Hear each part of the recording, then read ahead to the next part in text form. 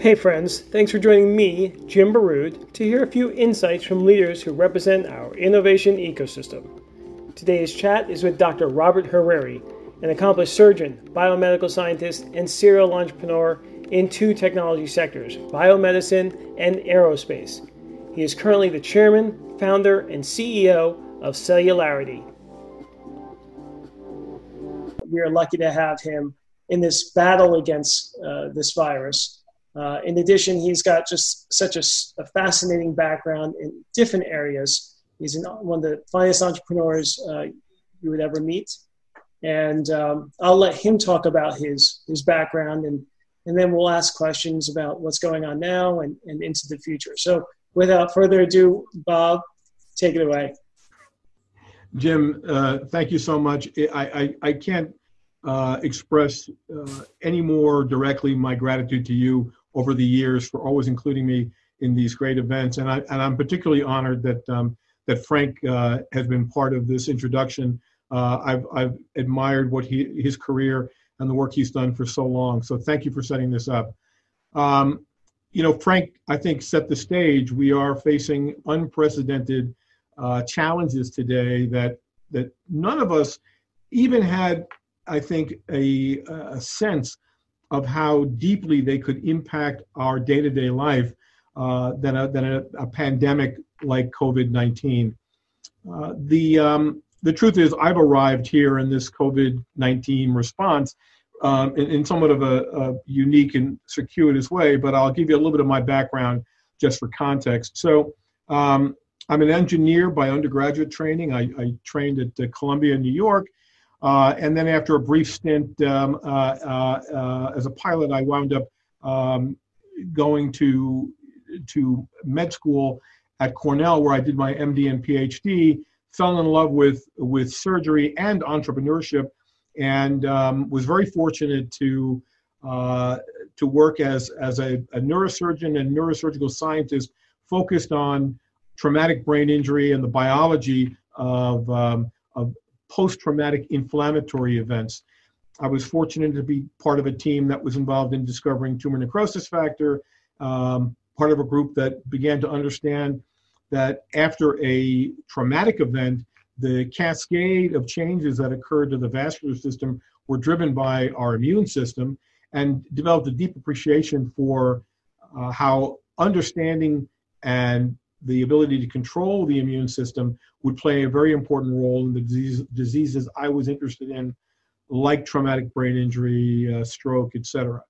So if you go back to the late 80s, early 90s as a surgeon scientist, being immersed in immunology, that occurred coincident with the discovery of stem cells as a research platform. And although I will admit to you, I probably slept through a lot of the embryology lectures in medical school, I was fascinated by a couple of unique observations. One, that the in utero environment, the gestational environment, has some unique, remarkable potential for repairing things that get damaged. And then the second thing was that the process of generating a developing fetus is an engineering and assembly process, and it is driven by cells and chemical factors which arise in this really kind of alien-looking organ called the placenta. And I became fascinated that the placenta was something that we got our hands on every day in huge numbers, but generally we disposed of it as this horrific waste material. We wanted to get out of our sights as quickly as possible. And it intrigued me that this waste material might in fact harbor some really valuable things like stem cells, like biological materials, and so on. So at the dawn of stem cells, when everybody thought we were going to get them from discarded embryos or from the byproducts of an abortion, I saw that sitting right in front of us was potentially an ideal alternative that would bypass a lot of the ethical and moral controversy, had the potential to be qualified very early on, even before birth. You can qualify the parental lineages and so on for underlying phenotypic or genomic characteristics that might be a disqualifier. And since hospitals were paying to get rid of this stuff, I said, you know what, this is an economical windfall for anybody who could productize things from this leftover waste material. So back in the 90s, the mid-90s, while I was still a faculty surgeon at Cornell, I began to explore whether or not the placenta did more than just serve as a vascular interface between the maternal and the fetal system. In medical school, I was kind of taught that the placenta's job was to connect the developing fetus to the maternal circulation. That's kind of a unidimensional function. That didn't settle with me very well. And I often give my oldest daughter credit for the epiphany. But when I was a young surgeon, my first child was in utero, and I got to go down and look at the ultrasound in the first trimester. And for the first time, it dawned on me that although she was a peanut-sized embryo, the placenta was already a big organ. And remember, I was an engineer to start off with. If it was just an interface, you would assume the placenta and embryo would develop at the same rate. The fact that the placenta was already big suggested to me that it was a governor of embryogenesis and ultimately fetogenesis. And if that was the case, why?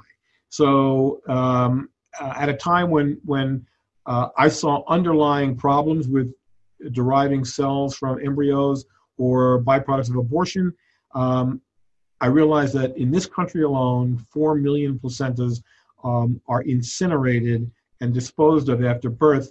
Wouldn't that be a great raw material to find the products that ultimately might be therapeutically valuable?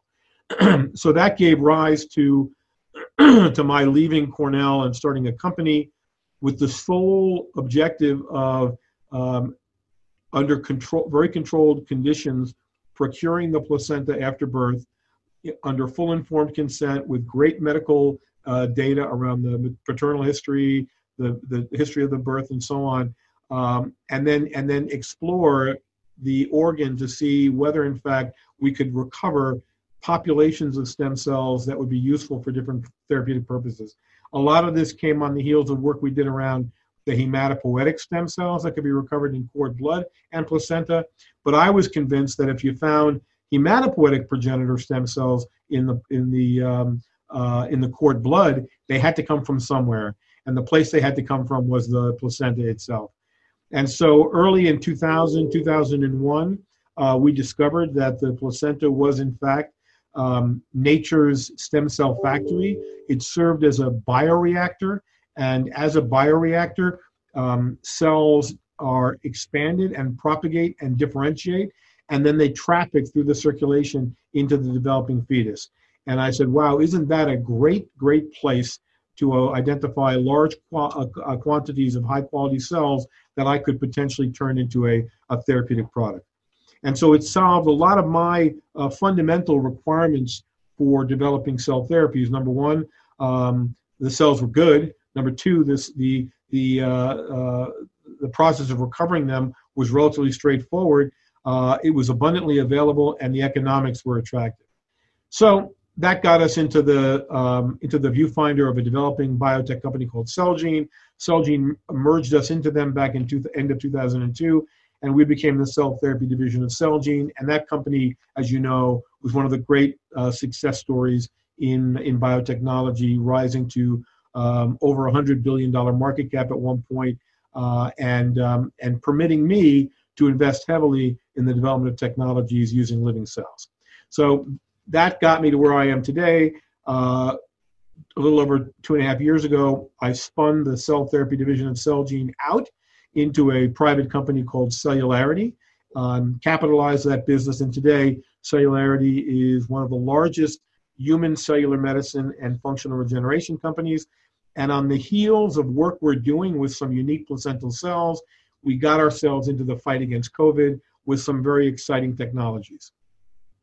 Thank you for that. That is fascinating, Bob. So tell us, bring us up to date, and there's so much more you could have covered. So I appreciate you keeping it relatively short because your background is super fascinating. So bring us up to date. Talk to us about what's on everyone's mind, which is natural killer cells and the fight against this terrible, terrible virus. So I think all of us, when coronavirus, COVID-19 first kind of got into the vernacular, our instinctive response is to think of this as a viral illness like other viral illnesses. And because the early reports were that patients were developing these very serious pneumonias, a lot of us thought of this almost as an analog or an analogy to influenza virus. And so that was scary in a lot of ways because no one wants to get pneumonia. But it wasn't nearly as scary as it turned out to be when we recognized that the pulmonary complications of coronavirus infection, this SARS-CoV-2 viral infection, was far worse than just a localized infectious process in the lung. And early on, I was very, very suspicious that this wasn't acting like a traditional respiratory viral infection, that it was acting much more like an immunotoxic viral infection. In fact, you mentioned my tweets before when we were chatting. In some of my Twitter comments many weeks ago, I said, this virus behaves almost more like HIV than it does influenza.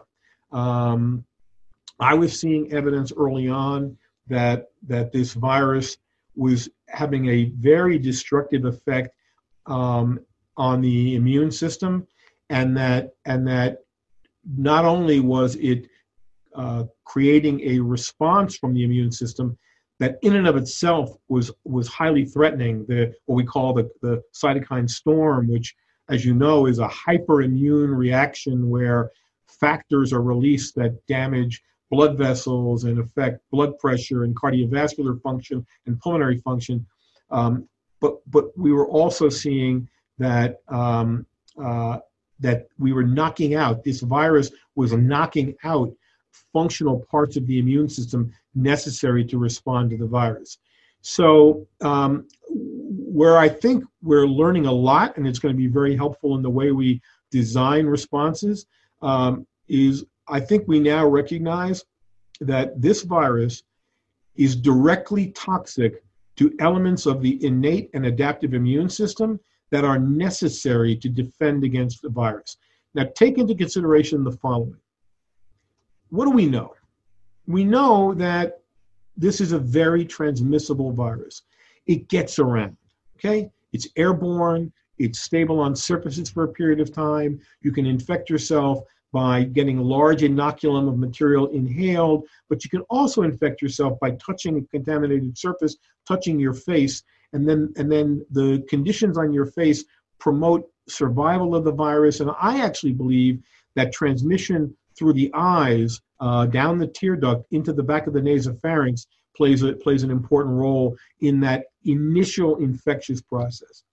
But what we know is that 95% of people who get infected don't get too badly ill. They're not horribly sick. Many people get infected and don't have a very serious course. A lot of people probably have gotten this and thought that they had kind of a low-grade flu or the common cold. But it's a small percentage of people who really do get sick. That 5% that represent the majority of patients who wind up going for supportive care in a hospital, they represent a difference between the general population and the more susceptible. And what is the difference between those two populations? Well, it's my belief, and from everything we've seen, that the difference really lies in differences in the immune system of these individuals. So here's some of the data that I've been made aware of from my colleagues at the different medical centers in New Jersey and New York and elsewhere. For every 100 patients who come to the emergency room because of the symptoms they believe are COVID, roughly 80% are sent home because they're not ill enough and they don't have a medical need for being hospitalized. The 20 that are hospitalized, 4 or 5, perhaps at worst 6 of those wind up requiring intensive care. And of that intensive care population, a smaller fraction wind up requiring ventilatory support. Now, the data that has come out from studying these patients is to me compelling because it's done a couple of things. It's agreed with data from the SARS outbreak of around 20 years ago, where patients who did poorly when infected with SARS, the SARS virus, the original SARS coronavirus, the common denominator for bad outcome appeared to be a decline in the number and function of natural killer cells and T cells. In this particular pandemic, data was published in March that showed a similar observation, that the common denominator of patients doing poorly was something was happening to their natural killer cells and their cytotoxic T lymphocytes. Now, as I mentioned earlier, that part of the innate and adaptive immune system is essential to being able to defend and combat against a viral infection. So the very fact that this virus is attacking those critical elements of the immune system, to me, was not just scary and intriguing, but it also pointed a very, very, very direct finger at where we should be aiming the development of our treatment strategies. So, Jim, you know that for many, many years, I've argued that one of the potential valuable things about cellular medicine is that it's augmentative therapy, meaning that I can deliver cells wherever cells are defective or deficient in a system, whether those cells are pluripotent stem cells that are going to repair a knee after injury, or they are immune cells and precursors of immune cells which can support immune function after a viral infection. That is an approach I think deserves a lot of attention, and already we see evidence that it's got great merit. So as you know, the concept of immunotherapy has already been grounded in successes in the treatment of cancer. So my friend Carl June and other brilliant scientists recognize that in the fight against cancer, using the immune system as the best instrument to defeat cancer is not only scientifically and clinically logical, it's easily deployable. That same success with immunotherapy, I believe, can be translated into the treatment of infectious diseases. So let me tell you a couple of interesting observations about the placenta. Number one, abundantly available, right? They're all over the place. 130 million placentas are thrown away in the world every year. Number two, the placenta is nature's professional universal donor. What I mean by that is any placental cell can be put into a recipient that's not matched, and they will not reject it. They will accept it, and the cells can be tolerated and then cleared slowly over time without causing any significant acute toxicity. That universal donor concept is very important. And by the way, it's based on the biology of the placenta. Think about it. A mom carries a fetus and its placenta for 9 months, doesn't reject it, it doesn't reject her. She's only 50% related genetically. In surrogate pregnancy, a mom carries a fetus and its placenta for 9 months, she's not even related. So this universal donor, universal tolerability, is fundamental to the placenta, and it's something we use in designing the therapies. The second interesting observation is that, and we made this observation and spoke about it at length. Although 1 in every 1,000 pregnant women has some form of cancer, the incidence of a mother transmitting cancer to the developing fetus is so rare that it constitutes a very small number of case reports. Okay, it just doesn't happen very frequently. Now, why is it that the placenta serves as this defense against the transmission of infectious diseases and cancers?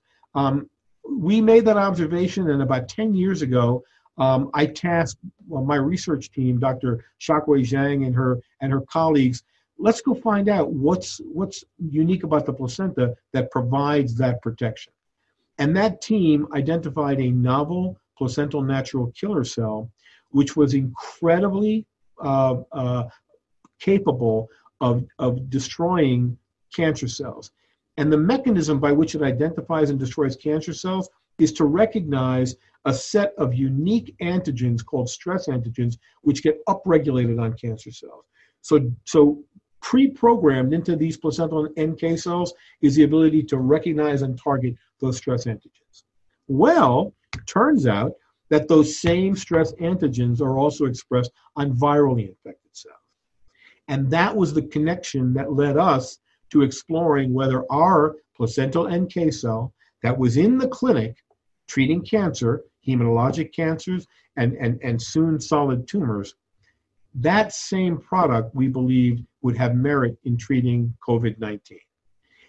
That led to us filing an IND with the FDA to start testing this in patients, which we are doing right now. And more importantly, it gave us a basis to be looking at the observations like the ones I mentioned to you, that NK cells appear to be defective in people who don't do well.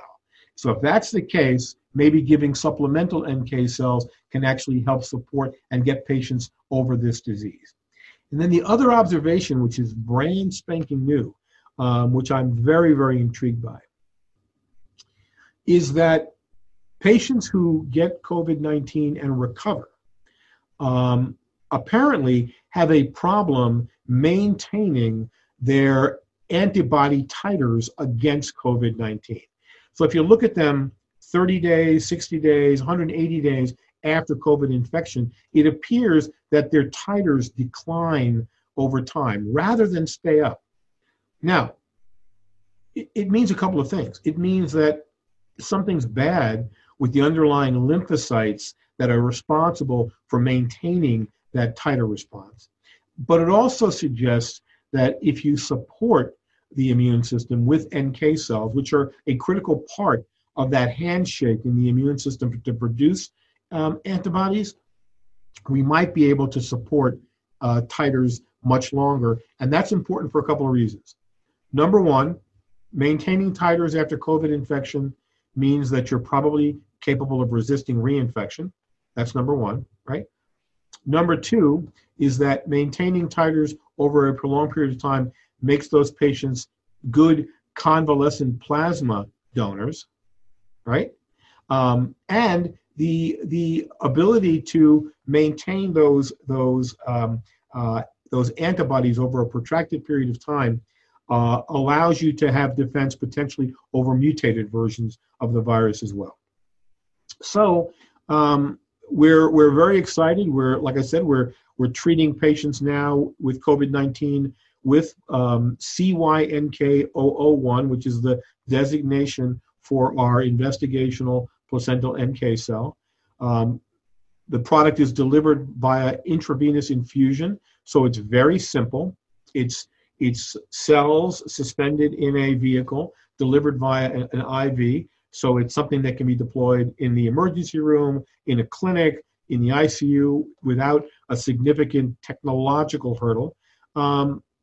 And we're optimistic that we're going to see not just that this is safe and well tolerated, because our clinical experience with the product thus far is that it's very well tolerated, but that we're also going to be able to change the natural history of this disease. And we're looking at things like getting rid of, clearing the virus. We're looking at overall outcome, time to recovery. And then we're also going to be looking at, can the patients who got the NK cells and recovered, do they maintain their titers longer? So that's where we are, and I'm very optimistic. And as Frank said earlier, I've always been a believer that We're going to innovate our way out of this crisis. You know, this country is an innovation engine for the world, and I think immunotherapy is just one of those fertile innovation territories that we're operating in. Thank you for that, Bob. Tell us, give us some sense. I know you're giving us some hope here, which is wonderful, but is there, timing-wise, what are we talking about as far as NK, cells? What are we thinking here? So, I know what's on everybody's mind is, what is it going to take for us to feel confident enough that we have our arms around this particular crisis so we can take care of people and convert people from those who need to be on ventilators, who have a high mortality, to those who can be ill but tolerate that illness and recover. And so we're looking for evidence that a therapy can do that. Now, you know me, Jim. I'm an optimist. I'm a pathological optimist.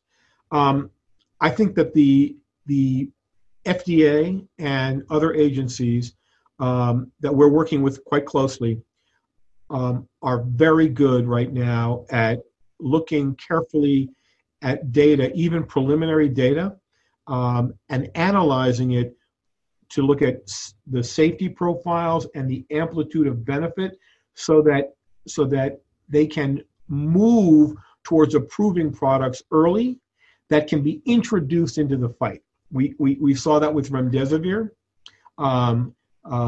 We saw that with the early willingness to use hydroxychloroquine, which I think it has a role early on. And I think that in the cell therapy space, I'm very confident that our partners at the FDA are going to be right alongside us, looking very carefully at the data, the clinical data, and any evidence that we are changing that natural history is going to get the support and help hasten the availability of these products to the treatment of the disease. The nice thing about the immunotherapy opportunity or angle is that this is a highly scalable, easily deployable approach to treating coronavirus COVID-19. We've already proven we can mass produce cellular products from the placenta. We've got the supply chain of the raw materials well under control so that we can scale up efficiently and rapidly. The economics are going to be very appealing when you look at the overall cost of managing this illness. I believe the responses are going to permit durability, because as I'm hopeful that we're going to see that when you get an immunotherapy, it not only supports your acute recovery, but also helps maintain your long-term resistance. And we're also introducing other tools in the fight, like placental pluripotent stem cells that can be used in the recovery phase to support restoration of pulmonary function, cardiovascular function, and so on. So I'm optimistic. That being said, I think there's reason for optimism that's outside of even the therapeutic development process. The virus is showing evidence of being environmentally cleared under conditions, seasonal conditions that we're beginning to enter into. You saw the Department of Homeland Security studies and studies from some of the national laboratories which show that this virus is in fact not that stable on surfaces or in the air, particularly in warmer conditions, drier conditions, and in the presence of certain electromagnetic radiation like UV, UVC, ultraviolet C. That to me is really encouraging. It means that we may have a hiatus here where we get enough clearance of the virus from the environment that the infection and transmission rates drop down, and that the number did recover and are kind of herd immunity or community immunity, those numbers increase. And so any subsequent wave will not nearly be as damaging because we've selected for the more resistant, healthier population to kind of stand up and protect the rest of the environment. That being said, we're learning more and more and more about what the risk factors are, the contributing risk factors to bad outcome. We know that obesity plays a role. We know that being male is a risk factor. We know that underlying illnesses like diabetes and hypertension appear to be contributing to bad outcome. And we know that obviously age is a contributing factor.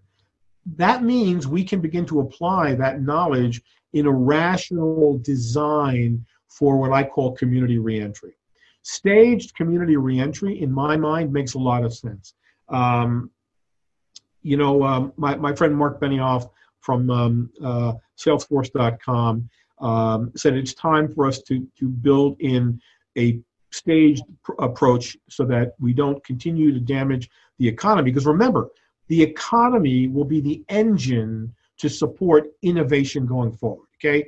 We can't bankrupt this country because it's going to damage our ability to respond with innovation and invention. We need a healthy economy to do that. If you look at the data, okay, the hard data, and by the way, we have to be also skeptical that in a crisis, sometimes we apply statistical analyses that are biased. I'm concerned that some of the numbers we're talking about, some of the fatalities and so on and so forth that are being chalked up to COVID-19, they're fatalities and they're tragic nonetheless.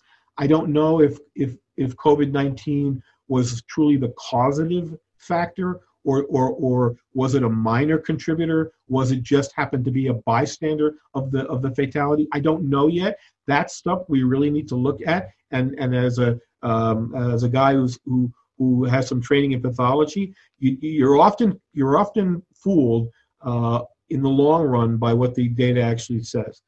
But then the second important thing is that we know that in the below 60 age group, the disease has a very, very small lethality rate.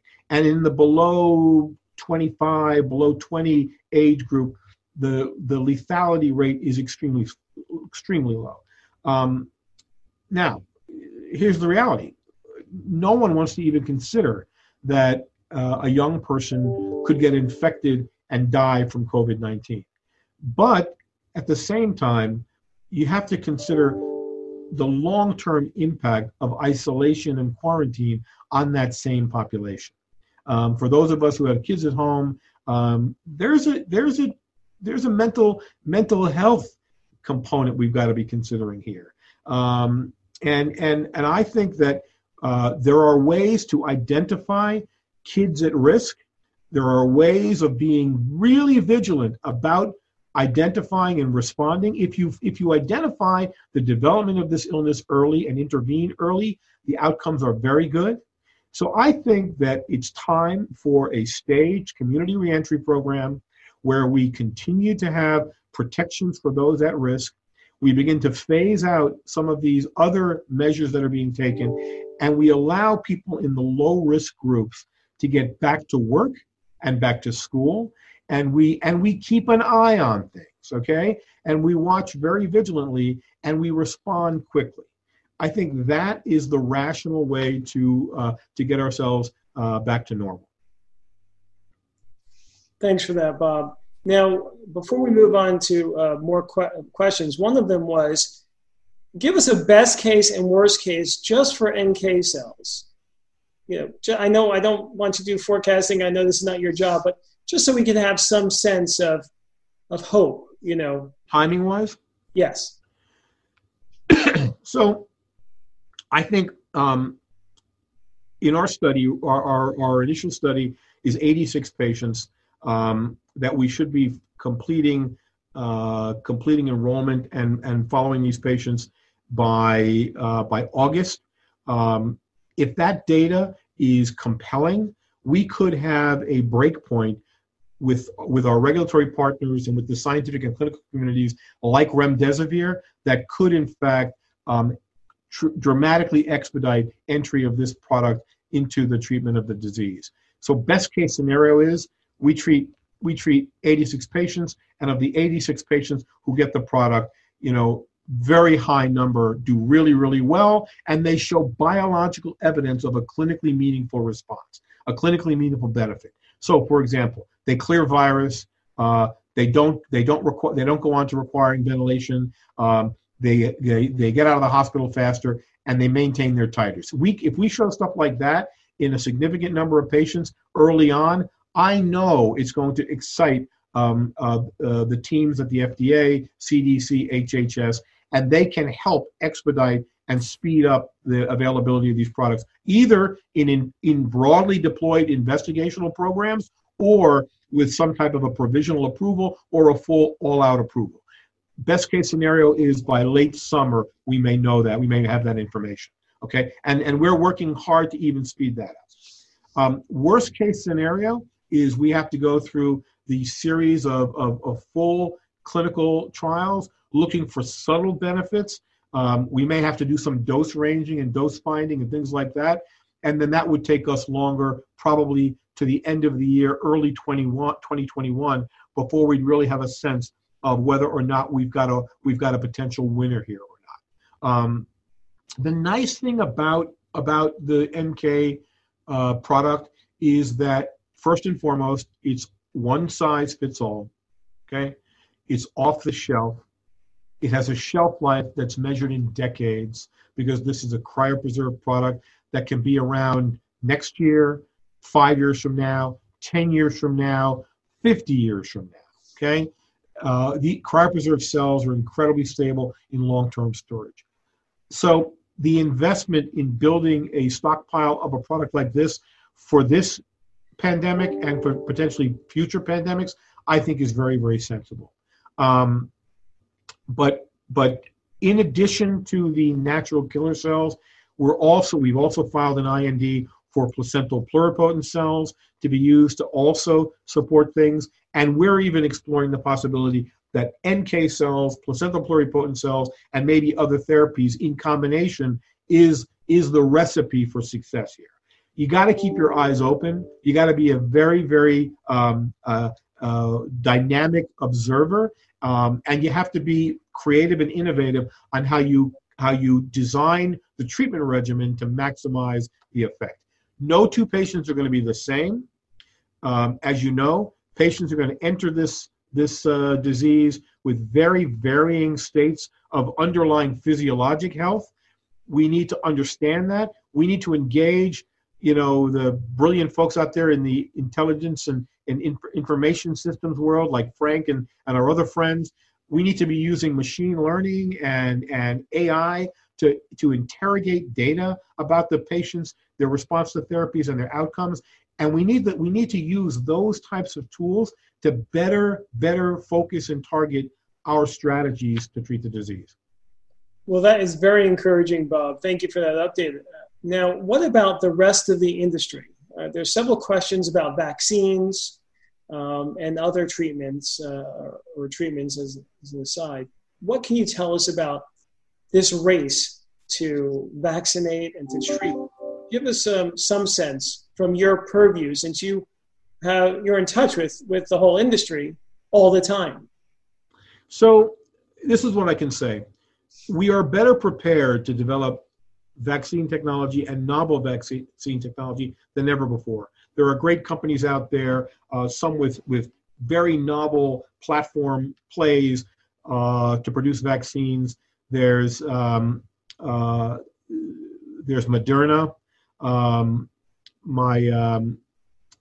I've got friends which has got a remarkable vaccine play as well.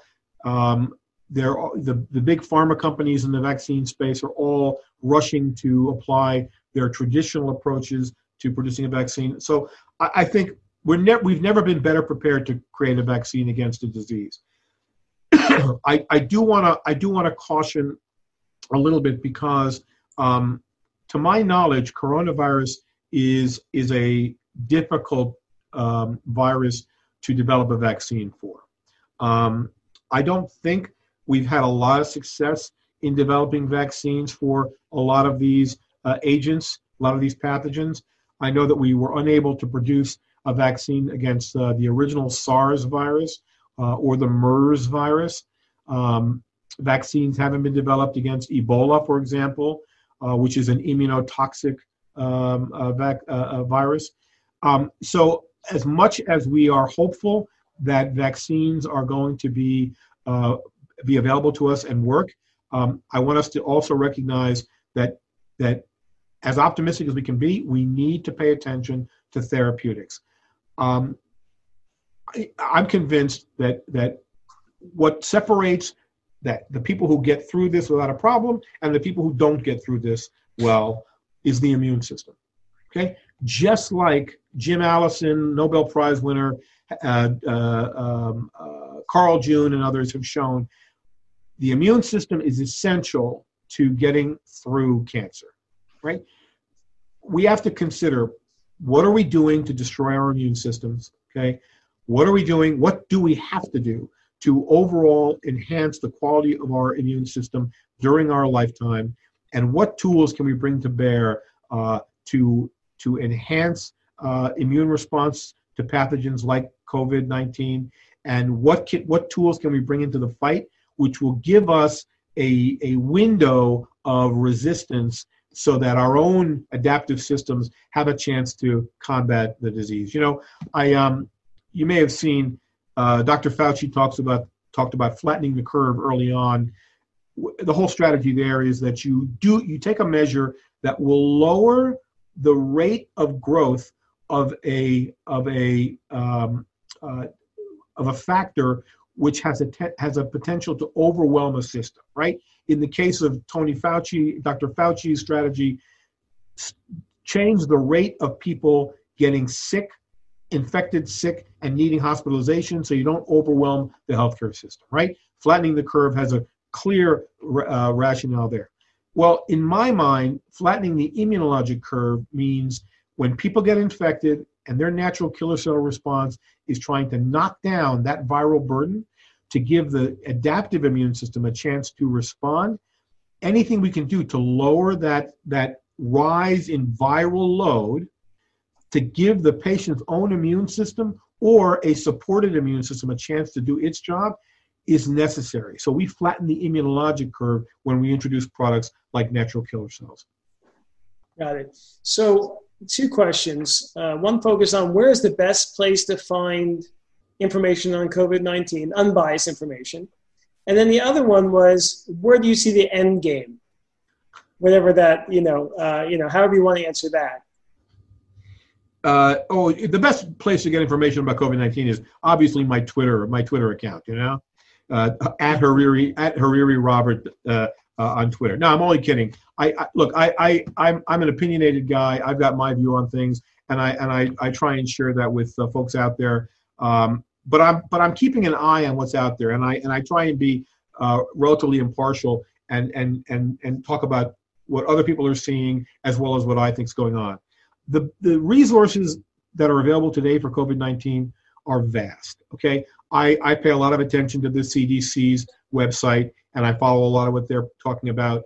I also, believe it or not, I follow a lot of the news that's coming from the financial community who are following companies that are in the fight against COVID-19. And I direct myself to the corporate websites of companies like Moderna, like Mesoblast, in order to better understand, like Pfizer, J&J, in order to better understand what they're doing to accelerate and advance their technologies in the fight.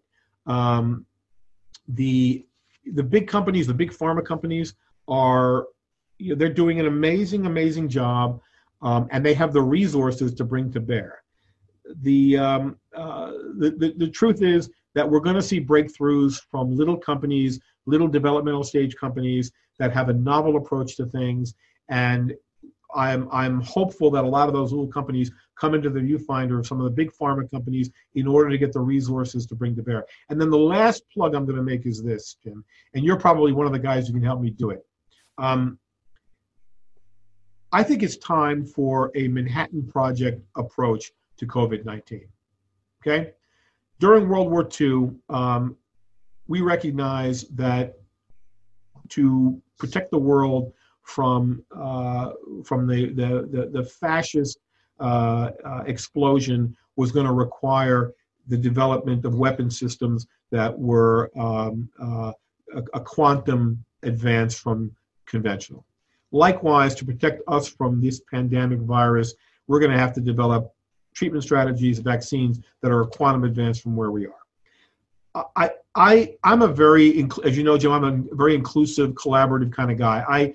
I really believe that the time is now for there to be a true Manhattan Project approach, where it's not this company competing against this company, but it's these companies coming together under some type of an umbrella, collaborative mandate that says, look, if we actually open our kimonos to each other about what we're seeing in the laboratory and in the clinic, we'll probably be able to fine-tune a strategy that works maybe with combination approaches, or maybe we're going to be better identifying the real win. So I would like to see a Manhattan Project around COVID-19. We'll call it the Princeton Project. Well, I think that makes a lot of sense, Bob, because, and that's the natural leader role of the United States, right, is to really bring people together and collaborate to make huge impact. Now, we're running out of time. I just got a nice comment from a question from someone who said, you are so articulate, you should be on 60 Minutes. Your story and your insights have to be told. So 60 Minutes is up next, okay? We'll have to get you on to that. Now, clearly there's a couple more questions, but I do want to get to one or two other things. Let's see. The press is talking about the fact that patients are potentially being reinfected. Thoughts? Well, that's what I was talking about before, right? We're worried. I'm really worried that the people who are recovering, if they're recovering because they just had just enough adaptive immunity to clear the virus, but they can't maintain their antibody titers against COVID-19, they might, in fact, be subject to reinfection. It's one of the reasons why we think the immunotherapy approach, where we're supplementing the immune system with NK cells and so on, will help maintain and support prolonged and rising titers against the virus. So that's a really good question. We don't know yet what's the underlying mechanism of reinfection, but if the observations I've heard of thus far are true, that people get titers and then the titers drop, that suggests that something damaged the underlying immune system, the T cells and B cells and so on, and that those cells are no longer doing their job at maintaining resistance to the disease. It's something we're looking very carefully at. So, Bob, I want to make sure, thank you for explaining that, first of all. I want to make sure we talk about your day job, which is making us all live a lot longer. Because I remember the last time we met this past fall, you said I'm going to live for another 50 years, and I held on to that. And I still am, in spite of this darn virus. So tell us, just make sure people know about your day job, what Celularity does, and what more hope you can give us for longevity. So first of all, Jim, did I tell you you look great? You look younger since I saw you last. So you're doing something right. One thing, I've been in the cell therapy business for 25 years, and I became intrigued by the placenta and the regenerative power of the placenta a long time ago. But I wasn't the first guy. A lot of people have figured this out and recognized that there's something unique. By the way, the Nazca Indians thousands of years ago actually made stone carvings where they depicted the use of the placenta as a therapeutic and an anti-aging tool. So, listen, I am thank God the patent office didn't consider that prior art. But here's what we know. We know that that stem cells are necessary. Healthy stem cells are necessary to drive the ongoing renovation and reparative processes that keep our tissues and organs in a youthful phenotype. It shouldn't be a surprise to anybody that we have stem cells that are in our body in various compartments that are continually turning over and responsible for renovating us in response to injury, aging, etc. That's an exhaustible supply. Two things happen to our stem cell reservoirs over time. The number of cells declines, and the quality of those cells declines as well. Now, we were intrigued because, as you know, the first way I entered into the cell therapy business was to bank stem cells from newborns. And, it was very clear to me, because I've got my kids' cells banked, that storing away cells from birth in cryopreservation, you're putting these cells in suspended animation, and if you call upon them later in life, it's like you're getting a shot of yourself at birth, okay? What person doesn't want to have their skin or their muscles or their bones to have the youthful form they did early in life? So the concept of using cells to recharge the regenerative engine in our body is very logical to a lot of us. Now, we did some early experiments many, many years ago just as a lark. Okay, I was intrigued by the same stuff that intrigued people like Peter Thiel, who did the parabiosis experiments. I was intrigued, and by the way, 35 years ago, I published a study about aging and arteriosclerosis where I was transplanting blood vessels from old animals into young animals and vice versa, and found that the young environment made the old blood vessel young again, rejuvenated it. So 35 years ago, before I knew what the hell was going on, I actually did some of that work. But what we did in this kind of skunk works experiment was we collected placental stem cells from experimental animals at birth, processed them and stored them away, and then gave the animals back doses of their own cells as they aged. And what we saw was that the animals who got back their cells from the time they reached sexual maturity till death lived 40% longer than their untreated litter mates.